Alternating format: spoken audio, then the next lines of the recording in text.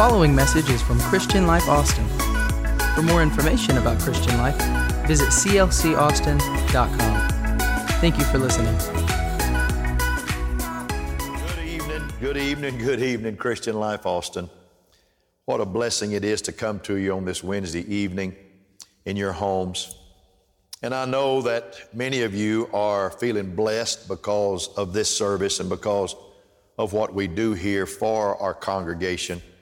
But believe me, we feel blessed to be able to talk to you and have a good way to visit with you on Wednesday night. And so in your home right where you are now, why don't you just turn to somebody beside you and just kind of clap for them and say, I'm glad we're getting to hear the word of the Lord through this modern technology. And whatever platform you're listening on, we say tune in. We've got something wonderful to tell you. We started a series last week called Jesus, the Man, the Myth, the Legend. And we're just speaking about Jesus Christ. There's nobody that we could talk about in a greater dimension that could help us in a greater proportion than Jesus Christ. And so we're celebrating Jesus on these Wednesday nights, and we'll continue to do that until we feel like we don't need to do it anymore. But Sunday was a great day, and all you dads, I hope you had a great Father's Day. May God bless you wonderfully. Hey, the guy recording me tonight is having a birthday today. Blake Kelch is a member of our staff, and he turned 28. Oh, to be 28 again. My. Lord, what I could do if I was 28 again. But he's here with us, and his wonderful wife, Alicia, their sweet little boys, all are part of what we do here at CLA. I want to call tonight's message Jesus' encounter with Nicodemus, and we're going to talk from John chapter 3. But I want to start with a story, something like this. His name was Paul, and he lived in the Pacific Northwest, and he was just a little boy when his parents became owners of one of the first telephones in the neighborhood. It was a wooden box attached to a wall, had a shiny receiver hanging on the side of the box, and a mouthpiece attached to the front. And Paul listened with fascination as his parents used the phone, and he discovered that there was someone inside that wonderful device. There lived an amazing person. Her name was Information Please. There was nothing that she did not know. Information Please could supply anybody's number, could tell you the correct time. His number one experience with Information Please, though, came one day when he was home alone and had smashed his finger with a hammer. The pain was horrific. He didn't know what to do, and he thought of the telephone. And quickly, he pulled up a footstool to the phone and climbed up on it, unhooked the receiver, held it to his ear, and said these two words, Information Please, into the mouthpiece. And there was a click or two, and then a small, clear voice spoke. Information. I hurt my finger, Paul cried into the phone. And Information said, is it your mother home? He said, nobody's home but me. Information said, are you bleeding? Paul said, no, I hit my finger with a hammer and it hurts. Information Please said, can you open your ice box? He said, yes. And she said, then go to get some ice and hold it on your finger. Paul did, and it helped a lot. And after that, Paul called Information Please for everything. She helped him with his geography. She helped him with his math. She taught him how to spell the word fix, F-I-X. She told him what to feed his pet chipmunk.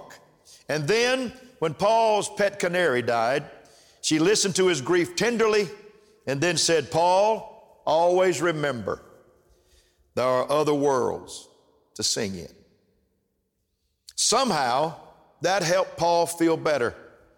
When Paul was 9 years old, his family moved to Boston, and as the years passed, he missed Information Please very much. And some years later, Paul was on his way out west to go to college, and his plane landed in Seattle, and he dialed his hometown operator and said, Information Please. Miraculously, he heard the same still, clear voice that he knew so well. Information. Paul hadn't planned this, but suddenly he blurted out, could you please tell me how to spell the word fix? There was a long pause, then a laughter on the other end, then a soft answer came, I guess your finger must be all healed by now.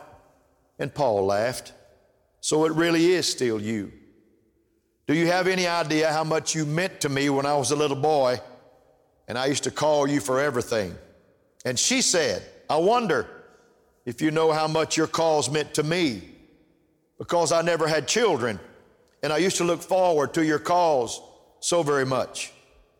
And Paul told her how he had missed her over the years and asked if he could call her again if he was ever back in the area. She said, please do, just ask for Sally. She finally gave him her name.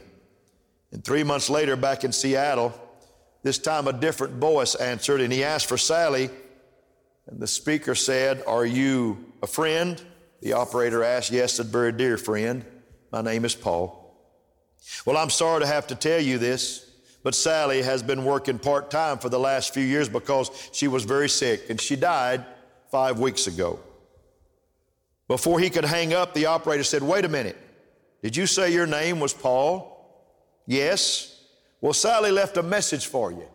She wrote it down in case you call. Let me read it to you if you don't mind. It says, when Paul calls, tell him that I still say there are other worlds to sing in. He will know what I mean. And Paul thanked her and hung up. He knew what Sally meant. There are other worlds to sing in. That's a beautiful and powerful thought. And that's what John 3 is all about. There are other worlds to sing in this life, yes, and beyond this life. When Jesus said to Nicodemus, you must be born again. You must be born again from above. That's what he meant. You don't have to stay the way you are. You can make a new start. You can make a new life. You can become a new person. There are other worlds, Nicodemus, to sing in. See, Nicodemus was a key leader among the Jews in the time of Jesus. He was probably from a wealthy, distinguished, and highly respected family. He was a Pharisee. There were 6,000 of those in the brotherhood, 6,000 Pharisees, and he had taken a pledge in front of 3 witnesses one day that they would dedicate their lives to observing every detail of the scribal law. The scribes work out the regulations, and the Pharisees consecrated their lives to keeping them to the nth degree what the scribes had written. And also, Nicodemus was a member of the Sanhedrin, which was the supreme court of the Jews. The Sanhedrin consisted of 70 members of the 6,000 Pharisees. So he was the elect of the elect. And the Sanhedrin had religious authority over every Jew in the world, and his primary duty was to examine and to deal with anyone suspected of being a false prophet. That's what his duty was. So Nicodemus came to visit Jesus by night one time, and there was much ink been spilled over that. Why come by night? Was he afraid of guilt by association? Was he afraid of what the Pharisees would think? Did he want a private audience with Jesus undisturbed? Was he coming as a watchdog for the Sanhedrin? Or was he genuinely interested in getting to know Jesus better? All are fascinating questions, and perhaps all had just a little chink in the armor of why he came to the Lord.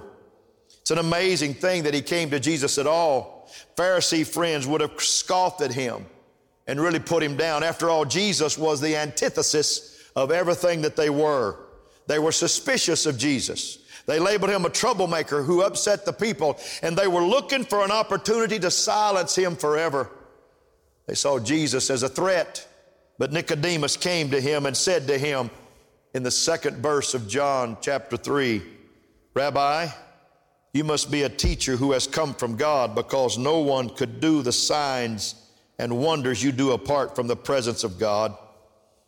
And Jesus responded in the very next verse, you can't see the kingdom of God without being born again. You must be born from above. In essence, you can't become a Christian by making a few minor adjustments in your life. You can't reform yourself. You have to have a complete turnaround. Nicodemus asked it this way. He said, can a man be born and put back in his mother's womb and be born after he's old again? And Jesus said, You must be born of water and of the Spirit, or you can't enter into the kingdom of God. You have to have a radical rebirth from above, which means a new life from God. And Nicodemus didn't understand it, so Jesus explained it wonderfully in this verse.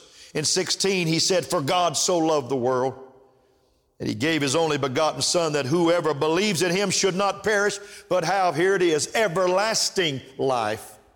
Not just temporal life, but everlasting life. You can have that kind of life when Jesus comes into your heart and you begin to believe and trust in him. Some years ago, the great boxer, the great heavyweight champion Muhammad Ali was asked by a ghetto youth how he could quit school and start a boxing career since he had all these bad grades. And Ali smiled at the young man and said in his poetic fashion, I loved Ali's poems. He said, "Stay in college and get the knowledge, and stay there till you're through. Because if God can make penicillin out of moldy bread, he can make something out of you." Can I tell you tonight, in your homes, that's the good news of John chapter 3. Because God so loved the world, he sent Jesus Christ to make something out of us. And he came, verse 17 said, not to condemn the world, but that through him the world might be saved. Oh, to some he's a myth. To some he's a man. But to many he's legendary, because nobody can do you like Jesus can. Why don't you take a praise break and clap right now in your home and thank God, because Jesus Christ is with us today. When you accept him in your life, you commit your hearts to him, then he gives you a new life in this world and a new life in the world to come. That's what he meant by saying being born again, or born from above. But let me be more specific and describe the new birth in 3 thoughts. I think when you're born again, I think 3 things are going to happen to you. Number 1, being born from above means to come alive to the Word of God. This book right here, it'll come alive to you. It's not just War and Peace.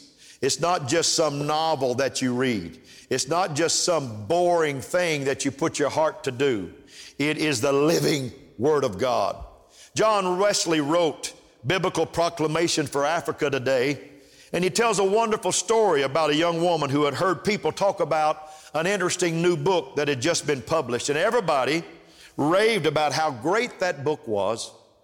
She went to a bookstore and found a copy and bought it, took it home, tried to read it, but somehow she just couldn't get into it. She would read a little bit and then put the book aside, and it didn't capture her attention at all. She tried 7 or 8 times to read it. A few months later, that young woman was traveling in a foreign country, and she met a handsome young man, and she fell in love with him. And as they spent time together, she discovered that he was a writer. And would you believe it? Yeah. He was the author of the book that everyone was talking about back home. The one she had bought and tried to read but couldn't get into it and had put it aside. But when she returned home, she found the book and started reading it again. This time, she couldn't put it down. She read it from cover to cover and then read it again and again and again and again. It was the most, in her words, exhilarating book she had ever read in her life. The difference? Simple. She had met the author, and she knew him personally, and he was her friend indeed, and she was in love with him. To be a born-again person, folks, this parable is what it means to come alive to the Word of God, the Bible. If we don't know Jesus personally, the Bible is hard to read, difficult to get into, and easy to put aside. But when we know Jesus personally, when he's a personal Savior to us, and we know him intimately, when we feel his love and return his love, then the Bible comes alive for us, and it becomes a love letter. Woo, hallelujah, from God. It becomes the most exciting book that we've ever read in our life. You know, there's times I just love to pick up and read the Psalms. I love to pick up and read the Proverbs. Oh, and I love Ecclesiastes. And I love Matthew, Mark, and Luke, and John, and I love the book of Acts, and I love to read Romans, and I love to read the Corinthian letters and the Galatians, to the letter to the Galatians and the Ephesians and the Philippians, and I love it because every one of them tell me something so uniquely. It's so blended and so beautiful, and it's letters from God. And because I love Him, I love His love letters to me. Nicodemus knew his scriptures well. He really did. Yet for him, being religious meaning knowing what to do and especially what not to do. Let me preach now. The emphasis of Nicodemus' Bible study was on what people do. But Jesus changed all of that. He said that in order to see the kingdom of God, the emphasis must shift to what God does. Not what we do, but what He does. The New Testament makes it clear that this new birth is not our doing. We are born from above. It's God's gift. You can't earn it. You can't get good enough to get it. And you can't get bad enough not to have it. We can only accept it in faith. It's faith to us. So to be born from above doesn't mean we can earn it. It means to come alive to the Word of God by falling in love with the author and the finisher of our faith.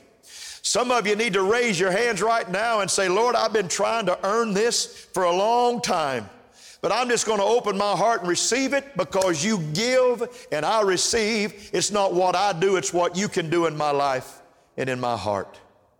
I feel an amen right now. In fact, I'm going to be like my old pastor back in Dallas, back in Longview. When nobody was saying amen, and there's nobody in this building to say amen right now, he would say, I'm just going to give myself an amen. He'd hit himself on the shoulder with his handkerchief and say, preach, son, preach. I'm preaching to you. The second thing I know about this born again experience is being born from above means to come alive to love. It does. It means to come alive to love.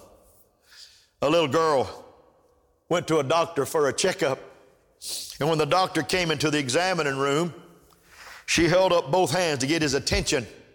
And then she said, Doctor, I know what you're going to do. You're going to do 5 things. You're going to check my eyes. You're going to check my nose. You're going to check my ears. You're going to check my throat. And you're going to check my heart. And the doctor said, well, Sarah, that's exactly right. Is there any particular order that you want to check them? Sarah said, well, you can go in any order you want to, doctor. But if I were you, I would start with my heart. And that's what Jesus did. Jesus started with the heart because Jesus knew that we would be reactive people to everything around us if He didn't give us something on the inside that was proactive. And this proactive love and this proactive gift that the Lord has dropped in our hearts lets us understand that before I get to that crisis, I have a God helping me in that crisis. Before I walk through the storm, there is a God that's put an umbrella in my soul. Before I walk through hell and before I walk through the fiery furnace, there is a Lord that's put an asbestos suit on me previously because it's a heart out matter, not experience in matter. He started with love, and that's precisely what He wants us to do. Nicodemus and his Pharisee friends had a hard time with that because they had been taught all their lives to start with laws and rules and regulations and restrictions. Like this illustration, a man fell in a hole on the Sabbath day and he was screaming for help. And a Pharisee would come along and say, what does the law say about this? Well, the law says you can't work on the Sabbath day. So his response would be, sorry, sir, I can't help you today. Maybe somebody will come along tomorrow. Sorry, I can't break the scribal law. That's what outer forces will do to us. And on the other hand, Jesus would start with the heart, and He would go to the man in the hole and He would say, give me your hand and I'll pull you out right now. I'll pull you out of that hole right now. I'll even help you get an ox out of a ditch on the Sabbath. That night in Jerusalem long ago, Jesus was saying to Nicodemus and to us, you don't have to stay the way you are. You don't have to be a prisoner to legalism, to rules and regulations that people try to put on you. Let me put something in your heart that is proactive and prepares you for a disaster, prepares you for a world to come, prepares you for things in this life, but really prepares you for a heaven that's waiting on you. That's what it's all about. There are other worlds to sing in. You can be reborn from above. You can come alive to the Bible, and you can come alive to love. Give me your hand, Nicodemus, and I will pull you out of that hole. Third and finally, a way that you know that the born-again experience has happened is being born from above means to come alive to eternal life. Can I say something? Temporal always bows to eternal. And everything here in this world is temporal. But what we're looking for is eternality. We're looking for an eternal life. Everything here is mortal. But what we're desiring is immortality. See, for a Christian, death is not death at all. It's just the end of life. And it's not even that necessarily. It's simply moving through a door called death into a new dimension of life with God. Perhaps you've heard of Henry Van Dyke in his work called The Parable of Immortality. It's a powerful parable on how we see death and how death should be viewed.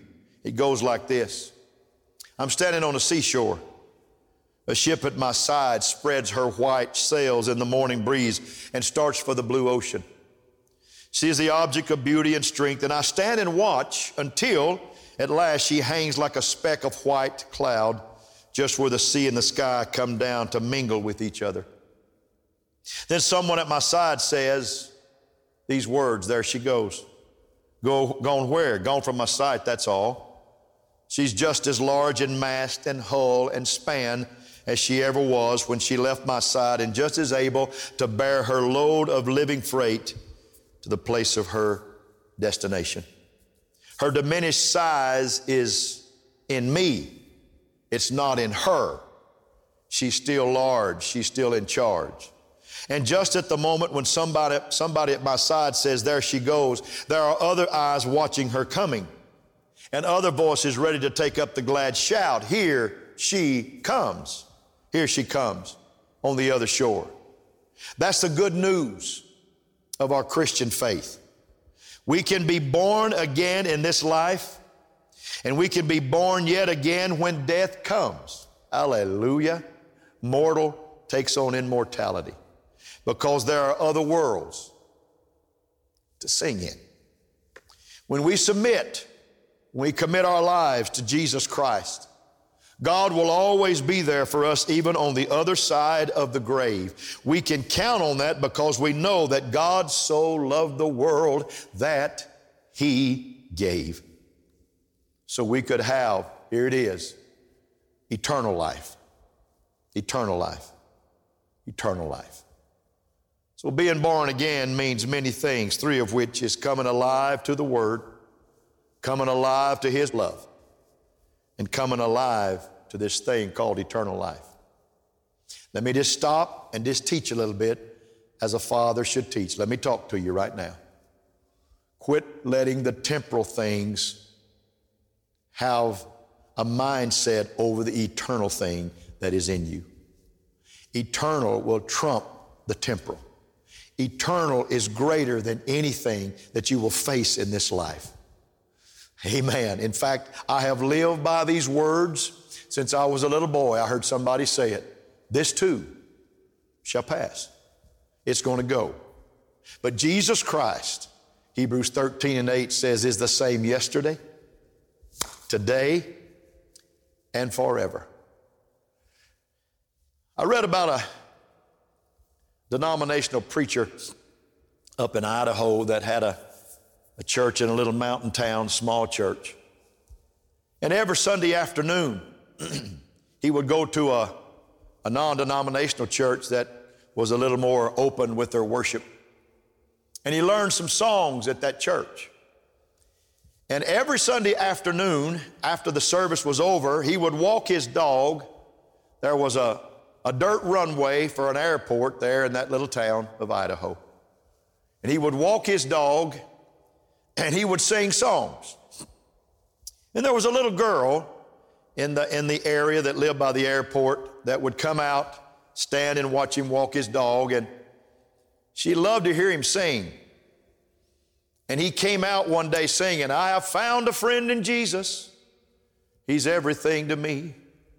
He's the fairest of 10,000 to my soul.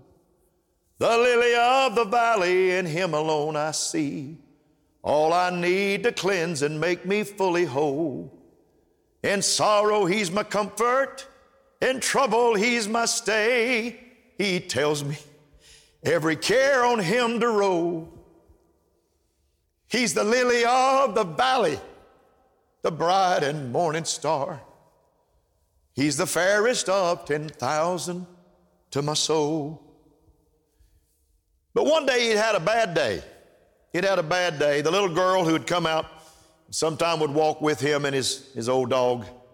She never said a word. She had a little mental challenge in her mind, and she was not quite there. But she would walk and she would be with him, and she loved to hear him sing. And one day he came out in not such a good mood, and so he wasn't ready to sing that day. And all of a sudden he heard her say, bright and morning star. Bright and morning star. And he stopped and he began to weep. And he realized that the little girl who was almost mute, never spake much to her parents, and never spake to him at all until then, realized there was 2 or 3 words in that song that touched her spirit, bright and morning star. Here's what I want to tell you. If you forget all the other words, to the fairest of 10,000 to my soul, if you forget all the other words to that song, look up in the morning, look up tonight and say, bright and morning star. He is our bright and our morning star. He's a day star. He shines in the brightest day, and he shines in the darkest night, because there's nothing like being born again by the blood of Jesus Christ. Let him cleanse you. Let him fill you. Let his heart touch your heart. It's all a matter of heart with him. It's not a matter of rules and legalism. It's a matter of what he can do for you in your life. And don't ever look at yourself in the mirror again and say, I am not worthy of what Jesus wants to do for me. That's why we preach the cross. He made us worthy. Bright and morning star. God bless you tonight. God bless your home. God bless your family. If you would like to raise your hand right now, I'm going to pray for you and bless you right now. Dear Father, in the name of the Lord, I want you to come into every home. I want you to come into every life. I want you to touch every child. I want you to touch every mom and every dad.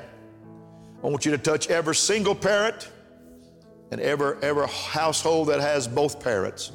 Touch every life, touch every home.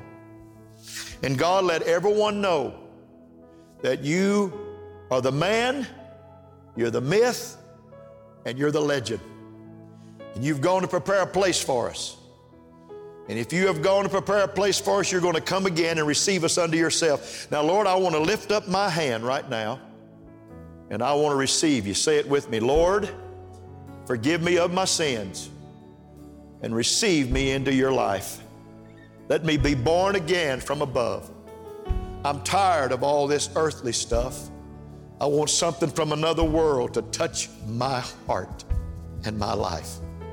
Let it be in my soul today. For in Jesus' name I bless you. Amen, amen, amen. Hey, Sunday is going to be an awesome day. We're enjoying Sundays. We're going to get through this summer. You that's been out of town, you that's been away because of the pandemic and quarantine, we understand that. We really do understand that. But when you feel like you can't come back, come on back. There's nothing like the house of God. There's nothing like being in His presence. And we'll give you 1 hour of the very best we have in our hearts. But God will give you an all day the best of what He has in His heart. It's a God thing. And we love Him with all of our lives and all of our hearts. Be blessed. Have a great evening.